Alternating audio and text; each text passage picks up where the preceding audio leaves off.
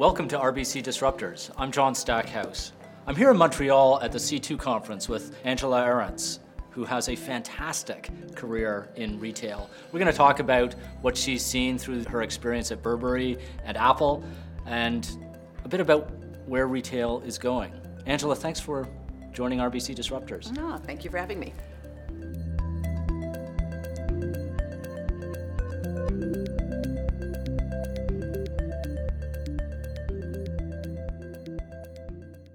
Tell us how you got started in retail. What sparked the fire?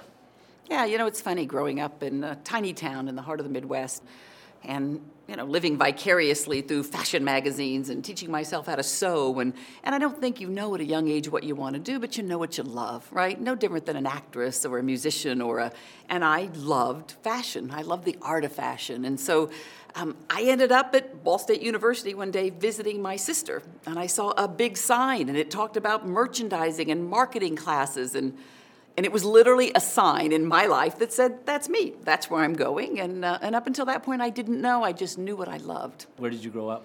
So I grew up in a tiny town in Indiana called New Palestine, which most people have never heard of. It's about 20 miles southeast of Indianapolis, and went to Ball State University, about an hour outside of Indianapolis, and have a merchandising and a marketing degree, and I come from very, very humble beginnings. You ended up at Liz Claiborne. What did you learn there? Yeah, I learned a tremendous amount there, but I think that it's kind of maybe important to even go a little bit further back than that. So prior to Liz Claiborne, I was at Donna Karan for a number of years, and prior to Donna Karan, I was at a big corporation called Warnaco.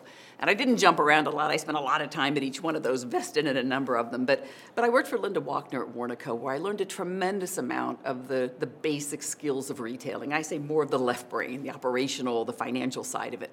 Then I go to Donna. I learned all about idiocomo and fabrics and the art, if you will. So that by the time I got to Liz, I was able to take my right and my left brain, combine that with Paul Sharon's incredible leadership gifts.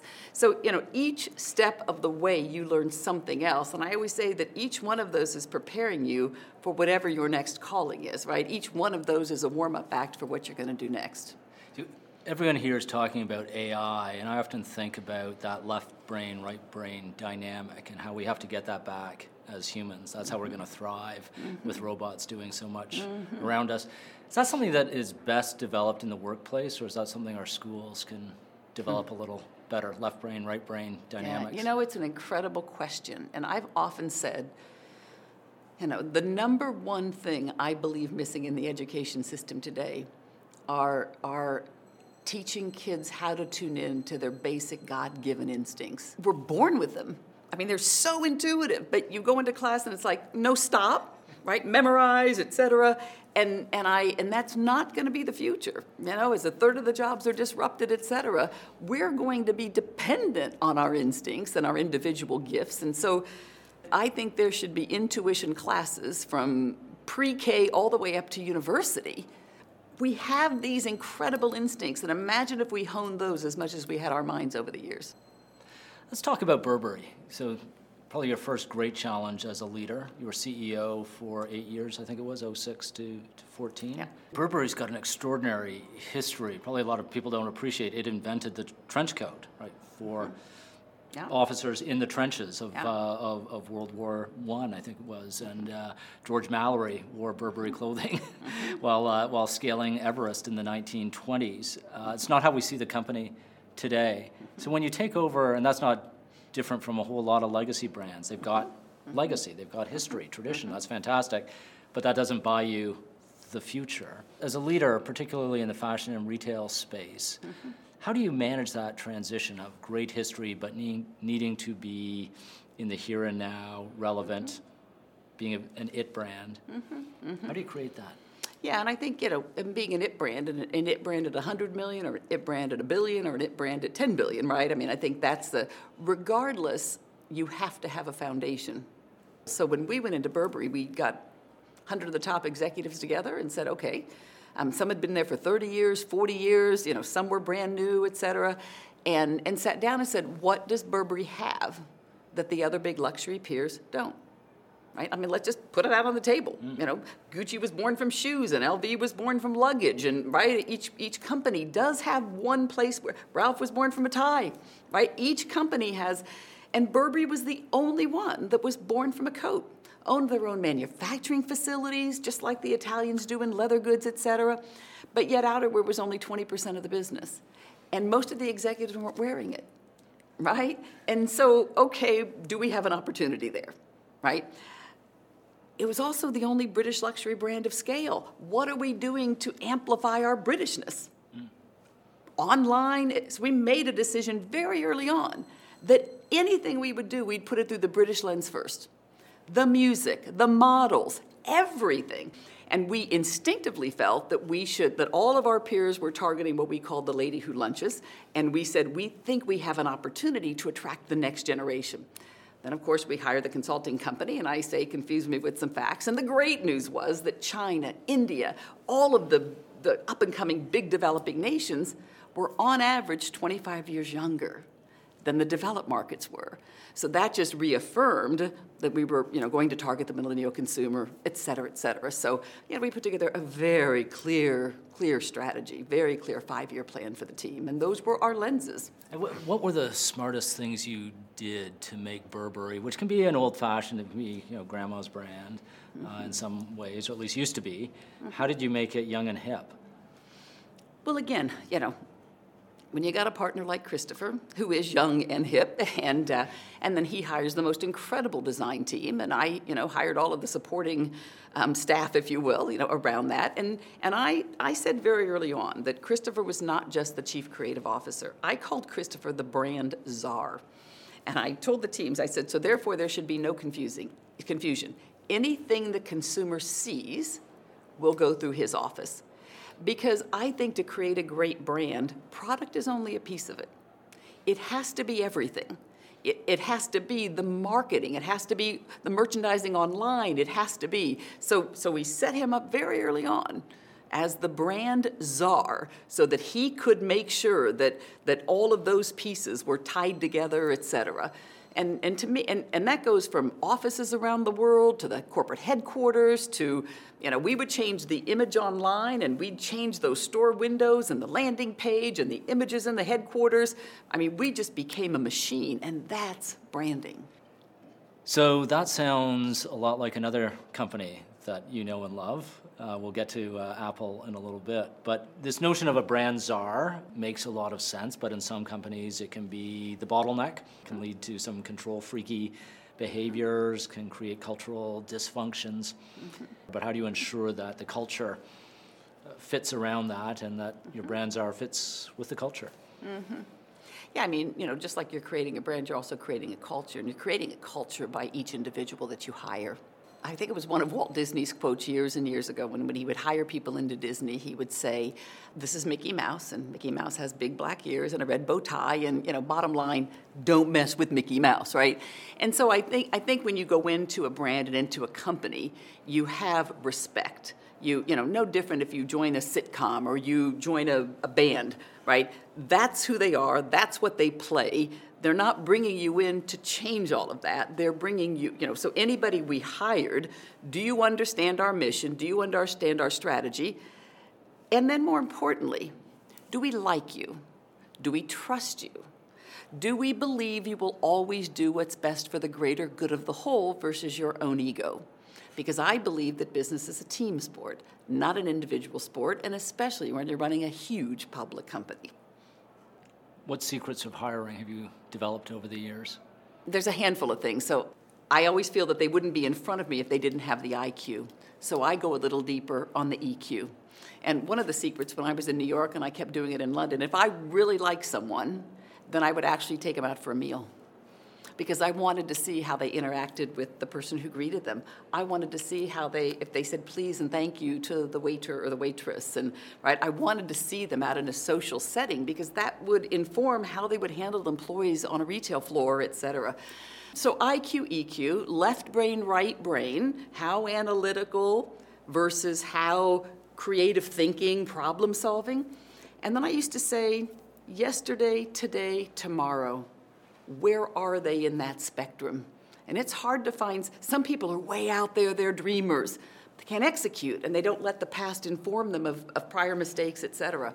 Because I think you need somebody who respects the past, but understands what's happening today in order to optimize it and anniversary it, et cetera. But you also need them to be able to look out 3-4 years and feel what's coming. And so on that spectrum as well. So those were kind of my 3, IQ, EQ, left brain, right brain, and yesterday, today, and tomorrow. And I could usually then size up who they were and get a really good feel after a couple of meals. And where do you put yourself on the spectrum? A little of each. I'm probably more 45% tomorrow. I'm probably 25-30% yesterday, and the balance in the middle. But I tend to thrive on, I love to run ahead and look around the corner and warn everybody what's coming. So take us to that moment when you ran around the corner at Apple, 2014. Tim Cook convinces you to jump. You've had a great run at Burberry. How did he approach you? And then how did he convince you? Yeah, so of course he had his team, I think they had a search firm and his head of people at that point in time, kind of reach out. And I'm loyal. I'm so loyal. And I get so, I guess I also feel so blessed because my work is never going to work. It's my life. It's my life calling, and I put everything I have around it. So I'm pretty sure I didn't take the calls or take the meetings for probably the first 6 to 9 months because I was happy, and I had my dream job, and now I've got 2 kids starting university in London, so it's like, no, please leave me alone. I'm finally, happy, settled, et cetera. And then it's actually interesting. I think it was around maybe 2012. Fortune did a big feature on Burberry. They did a wonderful job. It's a wonderful story. And I was on the cover holding an iPad. And they called me up at the last minute and they said, we're really sorry, but we're doing this thing on Tim Cook as well. And so you're going to be on the cover everywhere in the world, but we're going to put Tim on the cover in the U.S. But your feature's still going to be inside. So I was like, well, he's a lot bigger than I am, so maybe more people will buy it. At least they'll read about Burberry. Well, that was actually when I got the first call, because I think Apple read about Burberry, and that's the first time his team reached out. But finally, you have a cup of coffee and you listen, and it was funny. I'll never forget the first meeting with him because he is such a man of peace. And I remember leaving him saying, "How do you do this? How do you run something so titanic, but yet?" He's so centered, and so I had tremendous admiration for that after the first meeting. And it just, I used my instincts, and my instincts were timing's not right. And so that, that dance kind of went on for a year or so. And at one point then, I was in California, and I'd agreed to meet with him again, and I had agreed to, meet with some of the senior team, et cetera. And there was just literally something he said. And I think it's that way always, right? It was the same thing at Burberry. There was one thing Rosemary Bravo said that just, all of a sudden, you can't sleep. So it was one thing Tim said, and I had done a TED Talk on human energy. And he said, Eddie sent your TED Talk around. He said, it's kind of gone viral around Apple. And then he just looked at me and he goes, you're supposed to be here. And he said it with such calmness and I'm like, how do you know that? And he said, trust me, you're supposed to be here. I couldn't get that off my mind. It's pretty well known I'm a pretty spiritual person, and that was somewhat of a spiritual sign to me. And I thought, okay. And then, and then as time goes on, when you are a driven, competitive person, I also then would tell myself, would I be happy if I woke up in 5 years from now and said, I wish I would have? It's like, no, I don't ever want to wake up and say, I wish I would have, regardless of how insecure, how old I was, an upheaval to my entire peaceful life I've just created. But no, I never want to wake up and say, I wish I would have. What was the challenge that they laid down for you at Apple? They didn't lay out a lot of the challenges to start with. They had a gentleman in prior to me that didn't last very long, and they really chalked it up to leadership and just, connecting with the teams. But they didn't talk a lot about the challenges, so I kind of took those upon myself. And I knew at my age it would be a totally new sector. I had spent my entire career in fashion. And I told him in one of the first interviews, I am not a techie. And he very calmly said, well, we got tens of thousands of those. I don't really think we need another techie. It was like, no matter what I said. And so my own insecurity said, you're not a techie. Oh my gosh, it's the most successful retailer on the planet. Their productivity per square foot, et cetera, et cetera. How do you top that? How do you, right? So I went through all of this in my mind, and I'd never led that many thousands of people before in 36 languages, and I didn't talk their language. I don't know the acronyms in hardware and software, and I'm not an engineer whatsoever. And so I had all of my own, the scale, the success, the everything. And once you get through all of that and you get in, and I've just learned to listen. My father always quoted tons of stuff to us, and he always said, better to be thought a fool than to open your mouth and relieve them of all doubt. And it has always stuck with me, so I tend to always do a lot of listening that first couple of months, listening and feeling, and then when you get the confidence and you say, you're a leader. Apple stores are phenomenal places, and I often wonder when I walk into one, why anyone is there, because so much of what you can get there, you don't need to go to a store for, and yet they're packed. It's amazing. What have they figured out? And I guess this was under Steve. What did he figure out about the human need to go to a crowded store? Yeah. Rather than stay at home and just, with a few clicks, get what you need sent to you. I think that, and Steve's spirit deeply lives on in the company, and especially with those original retail employees that he hired. And he told all of them, probably nearly 20 years ago when they opened the first store now, he told all of them then, you're not allowed to sell. He said, your job is to enrich customers' lives, and you need to do that through the lens of education. And so that is a pillar. You'll hear a lot of executives talk about enriching lives and and education, et cetera. So I think that is their purpose. That is their right. And I think it's a very different premise from a typical retailer where I'm on commission, I've got a quota, So their goal is, how do they teach you something you don't know? How do they share with you something about that design or that software right? And that's all in the steps of service. That's all, what the teams are trained to do. But their goal when you walk in is to enrich your life. And even in the NPS measurements, those are things that they're measured on. What is the long-term challenge that you found most difficult to address in the Apple stores? I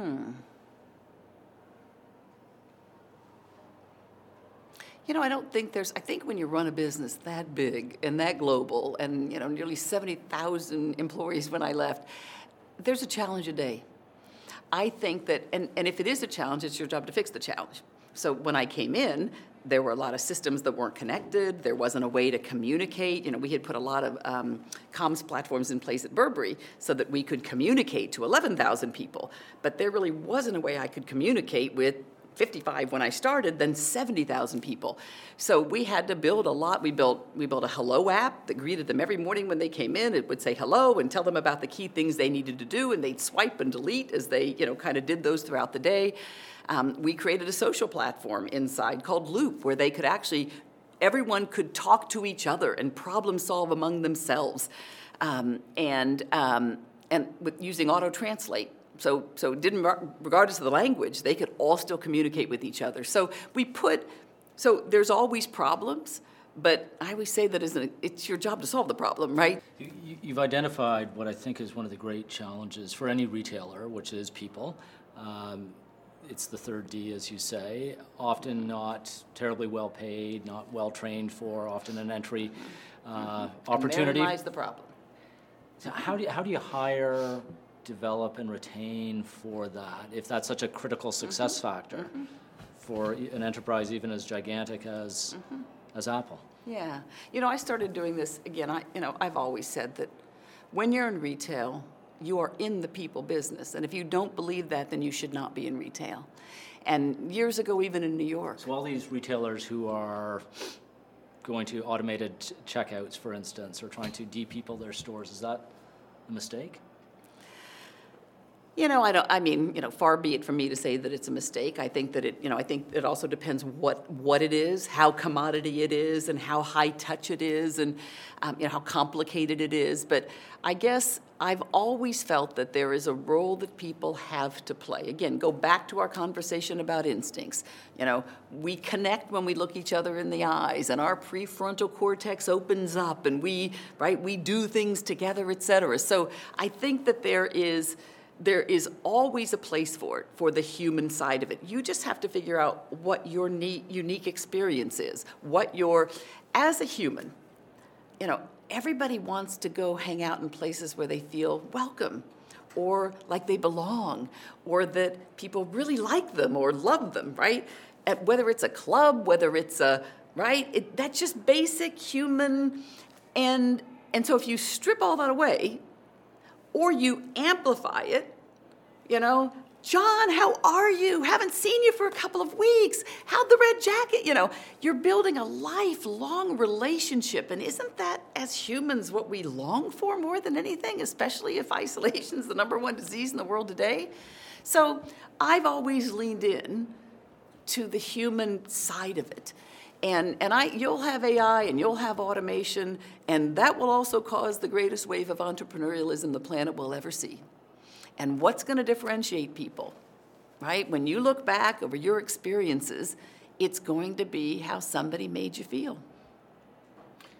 So back to the question of how you hire, train, and retain for that. How do you go about the people side of the retail business? Yeah, it's again, you create your culture, and then you're looking for people that I say are culturally compatible. Right? This is our vision, our mission, and our purpose. So everybody you interview, are they aligned to your vision, your mission, and your purpose? And, it's interesting. At Burberry, we used to laugh because people would have to meet with 10 different people before they'd get hired. Because you're not hiring for a month or a year. I want it to be a lifelong career with them, right? And so we did that at Burberry. We thought that was extreme. I get to Apple, on average, a retail associate could go through 15 interviews before they ever get hired. So again, Apple was doing the same thing that we were doing on a small scale. You want to make sure that you're every position is different. And I always say, our jobs, it's like a chess game. We've got to put the right people in the right place at the right time. It is strategic, and it's an art, and you do that right, they stay with you. The longer they stay with you, the more knowledgeable they are, the better they service customers, et cetera. So much of it, it's not ticking a box, I got them hired. You got to hire the right people for the right reasons at the right time, and then you have to keep them. You have to acknowledge them. You have to celebrate them. You have to move them. I mean, it's why at Apple, in my 5 years, we totally redrafted all of the retail roles. We created 6 new positions so that they could move even more. At one point, 10% of the workforce was mobile. We wanted to move hundreds of kids to China to help get those stores open. And the more that you do that, the longer they're going to stay with you. That's why retention rates went from 61 to nearly 89% in 5 years. And you were at Apple during some pretty politically contentious times for Tim Cook, where he started to take on issues very publicly. And I think he did it because that's who he is, that's what he believes in. But I've also got to believe that was really helpful on the retail front in terms of retention and the morale of your frontline employees when they see their CEO standing up. Oh, absolutely. Absolutely. No, Tim's always been very connected to the retail teams. I mean, from doing Christmas videos to them, and he loves the retail teams. He says it's his favorite part of the business. So, they are behind him, and he is behind them, and always. The stores, and this is on the public record, are facing certain headwinds. What do you think are going to be the biggest challenges for the Apple Store idea, for the concept, going into the 2020s? What's it up against? Yeah, I don't think it's just the Apple stores. And I don't know that the Apple stores are facing headwinds because that's not in the public domain. They don't split out the retail performance at all. So I think that the new store design, the new experience, the retention rates, the NPS scores are at historic highs. I don't feel that Apple Retail is facing near the headwinds that maybe a lot of other retailers are because we've spent the last 5 years almost changing and evolving, and refocusing, if you will, right? So I think it's funny. People talk about China in the aggregate. But there's 22 provinces that are all very uniquely different. It's no different than states in America, right? It's the same thing with retail. Is retail a strip mall selling commodities? Is retail a luxury mall? Is retail Madison Avenue in New York? I mean, so I think it's hard to put it all in the aggregate as well. So we shifted the focus over a bit, and Apple is not in strip centers, is not in C&D malls. They tend to play in A, B, and then major urban markets. And if you look at what's happening in the A and the B malls, the Westfields, and where they're reinvesting, and they've taken food and beverage up to 30+%, they're all outperforming. Traffic, transactions, everything. Tourism into the top 25 cities in the world is not going down at all. Thanks to 200 million Chinese consumers that are now traveling internationally when only 20% of Americans have passports. So you have, from London to Paris to LA to New York, each of those cities has over 50 million visitors coming in. I argue that retail isn't evolving fast enough to serve them. When I started at Burberry, we had no Mandarin-speaking associates in any stores. When I started at Apple, they were on an iPad in LA trying to talk to Chinese consumers. So I think that, everyone just you got to understand what's happening around you. It's just so easy to say the demise of physical retail. Maybe locally where people can buy commodities online through Amazon, et cetera, but, big global brands, they just have to evolve everything in order to service the new customers that are coming. Retail as a destination, in some ways, there's nothing new to that, but it's also become a phenomenon. You mentioned the malls that are now destinations, high-end destinations. Mm-hmm. Do you think we're going to see even more of that in the years ahead? Yeah, from what I see in the pipeline, absolutely. I mean, look what Jewel's doing at the Singapore airport. Incredible, a 7-story waterfall. I mean, hiking trails in a forest in a 10-story dome. I mean, so yeah, but I think they have to become so much more, destinations, if you will. Look what Don Gersman's doing at American Dream in New Jersey. I mean, and he is dreaming and doing some incredible things. So, but I think the difference is, we got into this mode of, if we build it, they will come. They don't have to come anymore, because they can buy it cheaper, faster somewhere else. So you better give them either unique product or a unique proposition, or, right? You have to give them a reason to come. Airports are fascinating. They've always had shopping, duty-free, mm-hmm. But they've become sort of retail palaces now. The airport seems like an accessory. I mean, Singapore, you mentioned, mm-hmm. is the best example of this. Where do you think that thinking will be applied next? It's so interesting. Again, we talked about how, things ebb and flow, right? Centralized, decentralized. Well, it's no different with urban, suburban.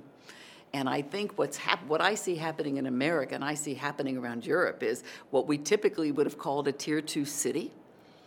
You have the next generation that was born in suburbia. But they don't want to live in suburbia. They want to live in Nashville and Louisville and Austin. And so they're migrating back to these. And so I think you see now these, it's not just the New Yorks and the LAs. You see these other cities now, Boulder, Georgetown, really start to, as the next generation wants to live there. So you see, to me, that over the course of the next 5 to 10 years will be where I think a big opportunity for small and large retailers. Through malls, or do you think there will be a new generation that will move beyond the mall? I think the street becomes the mall. The street as we've known it, the main street? Yeah, I think, and again, it's not a high street. I'm not talking about a New York City. Typically in a Nashville, there's, 1 or 2 streets that, or in an Austin, there might be 4 or 5. But I think, take a Montreal, right? What are those couple of streets? The Mile End. That becomes a destination. And in essence, it just becomes a mall without a roof. But it's a destination where you go, you hang out for a number of hours, you have a meal, light entertainment, you wander around and shop, you meet people there. It's a hangout. And so I don't know if it's the mall per se. I think maybe the mall has to be rebranded a bit. But I think you will still have destinations where people want to go and they want to be there for for a while and watch other people and meet other people. And how does the mall need to be rebranded? It's funny. At Apple, I said that the big new flagships we were building, I couldn't even call them stores.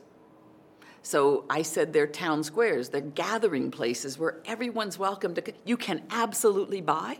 A third of the people are coming for service, but another third are coming to learn, to attend a Today at Apple experience, etc. So I said it's not really a store, and store almost takes it down. It's so much more than that. And so I think it's kind of the same thing. I don't know if you know the Oculus in Lower Manhattan. Yeah. Right? And I think that was a bit of their vision, right? It's a magnificent art sculpture that means something bigger to everyone who comes down. But the way they built the atrium with the acoustics and all of the entertainment they envisioned, that's a gathering place. And then there happens to be incredible shops around it. But it's a place for people to come and be inspired. And so we'll have these jewels, literally jewels in palaces, airports, malls, perhaps. What about everything else in retail? The strip mall, the secondary and tertiary street, the corner store as we knew it growing up, do those survive? Yeah, and again, I think it's hard to glom them all together like that. I think you have to decide where. So if these Nashvilles of the world are really coming up, of course they're going to survive there. Right? But cities move and shift over time. So I don't think you can make a blanket statement that every mom and pop store is going away. I think the opposite. I think some of them will start to flourish as the next generation comes back into these towns. So will every town, of course not. But I don't think it's necessarily about strip malls. I think that anything without a unique proposition or unique products absolutely risks, because it's anything that's over commoditized is easier online. So, but I think it's hard to just say one. Incredible technologies at play. We're also seeing a generational shift. Do you think millennials are going to be physical shoppers to the extent that boomers were? One of my most favorite new platforms in the world is Airbnb Experiences, right? And the next generation, right, Uber's functional. But and doing an Airbnb rental is amazing, et cetera. But all of a sudden now, I can go to LA and I can absolutely shop and buy something. Or I can buy surfing lessons from a local surfer. Or I can buy an hour out hiking behind the Hollywood sign that you couldn't do before. So I think when I say shopping, it's share of wallet. And I do believe that experiences are going to play an even more important role as products become more commoditized. So I think it's just another piece of it, and especially as the world has gone so digital, so I think the next generation is longing more for unique experiences. So back to your formula of intuition plus data, many of these experience providers thrive on data, and maybe less on intuition. Are we at risk of starting to shape our experiences based on our data, but collective data and a whole bunch of algorithms that say, hey, John, today would be a great day to learn surfing, even though I've never even thought of that, but some data machine is coming up with that? Is retail, including the retailing of experiences, going to go that way into a data deterministic world, if I can call it that? I don't know, but I think that, I think again we're humans, and it's our choice. And so it's no different than your friends say, hey, I did this, and you choose. Well, that sounds great, I'm going to do it, or I'm not. Right? And so I think that you will absolutely have more things served up to you, and I'm not talking about Airbnb at all, but you will absolutely, as AI really starts to kick in, we will all, and like we don't now, right? As we search, et cetera. So you will absolutely have more. But that doesn't mean that you don't have your own dreams and your own, I want to go hot air ballooning. It doesn't know that about you. Right? That may just be something you've always dreamed of doing. And so I think again, as humans, we just need to, we need to keep those instincts and keep those dreams. And we're going to have to more and more and more and more. because automation will disrupt jobs, and AI will disrupt a tremendous amount of jobs. And from that will come entirely new industries and so I think we're just going into a whole different age. It's that, it's back to that big versus small versus, I think you're going to see a huge wave. I think you're going to see a huge... Do you think we'll have a wave back to small? I think in the next 3 to 5 years, you will have the greatest wave of entrepreneurialism that has hit the planet in years, yes. What's going to drive that? Why today? A third of the people are going to lose their jobs in the next 5 years. And they'll become entrepreneurs? They have to. Is this the gig economy? Partly. The craft economy, so people become providers. Yeah, I think that you'll go in smaller communities. And I think, and all the millennials and the Gen Zs, et cetera, that are moving into the smaller towns, I actually think it's what they want to, right? And it's maybe why they're not going to some of the big malls that. So this is an interesting challenge to one of the existential arguments about retail, which essentially says it's about aggregation. So this is the Amazon model. That the more you can aggregate, the more you learn about people's preferences, and we like to think we're individual, but really we're not that different within our species. And those who can aggregate, be it Facebook or Amazon, can figure out what people need and then optimize the delivery of that product or service. So size wins. Sounds like you're taking a different tack, that size doesn't win, that there will be this little sort of quiet anti-Amazon revolution of craftspeople, local servers, people dealing direct with customers. I think it's both. I don't think it's an either or, right? Here's my thing. I turn my water on in the morning. That wasn't always the case. I turn my lights on. The point is, I just expect them to work. We will just expect Amazon to deliver our commodities, right? My refrigerator will be empty, and I will expect the refrigerator to order that milk. So I think Amazon is almost the next utility company. And they will absolutely have a titanic purpose.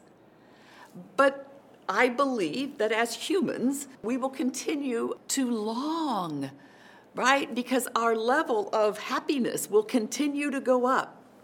And we'll long for new experiences and new things. And so if I'm a 25-year-old entrepreneur setting out in one of these future centers to create my own business, maybe I could be 75, maybe it doesn't matter.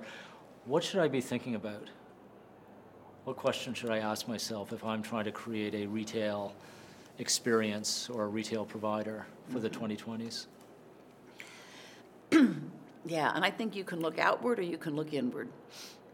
Because I think you'll only confuse yourself if you try and look out. I think you need to look inside of yourself and say, what am I passionate about? What do I die to wake up every morning? What do I love to do, in my spare time, et cetera? I think as much as you keep yourself centered around what is instinctively, innately your passion, your purpose, you will have a much higher probability of success. What breaks your heart that you want to fix, that you want to make better, right? And then you're so driven to make that, and it can be social impact. I mean, hungry kids could break your heart, and you're going to help fix that. It doesn't matter. But I do believe that. I don't believe that there's a get-rich-quick scheme. I think that we're all individuals, and we're all creative thinkers and innovators, and I would urge everyone to look inside first. And what's your passion? What breaks your heart? Yeah, having 3 kids and growing up in a small town in Indiana, just a few miles away from what then was the largest orphanage in the state. Kids that are born into situations that it's not their fault. So our personal foundation, I tend to center a lot around kids. The Burberry Foundation that we created and put 1% of the company's profits, and it was all for children. It was all to help unlock their creative thinking, to give them hope, to give them, today at Apple, all free sessions. Anybody can come. Schools can schedule field trips. So the inequality, it's not their fault. They're helpless. So, yeah, that breaks my heart. You started your career in fashion, And we're seeing a lot of interesting, even some weird things going on in the fashion retailing world, things like clothes sharing, or paying a fee for clothes, whether it's monthly or yearly. Where do you think this is going to take us? It's not going to stop.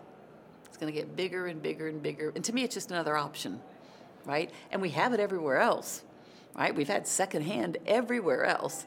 And it's funny because all of the kids that have shopped vintage for years, right, that in essence is, it just hasn't been institutionalized and it hasn't been digitized like it is being now. Whether you call it clothes sharing or something else, or the secondary market as you referenced, how should brands, if you were back at Burberry, for instance, or at Liz Claiborne, be thinking about this? I think they have to think that it is absolutely a real force. And they can either control it as a part of their vertical structure, or it's no different than when companies started going online, right? And you could either build online yourself, or you could work through the Ukes of the world, right? And or Amazon, or et cetera. And so, and a lot of companies, some did this, so it's what's best for you. But it is a force that's not going away. It is absolutely, the next generation doesn't really want to own a lot of things. Be it cars, be it homes, be it expensive clothing. So it's a trend, and it's not going to stop anytime soon. I can wrap up with a final question about what retail is going to look like 10 years out. I mean, you've spoken to that in a number of ways in this conversation, but how would you sum up your thoughts of what retail 2030 looks like? It'll be much more intuitive, which is where we started.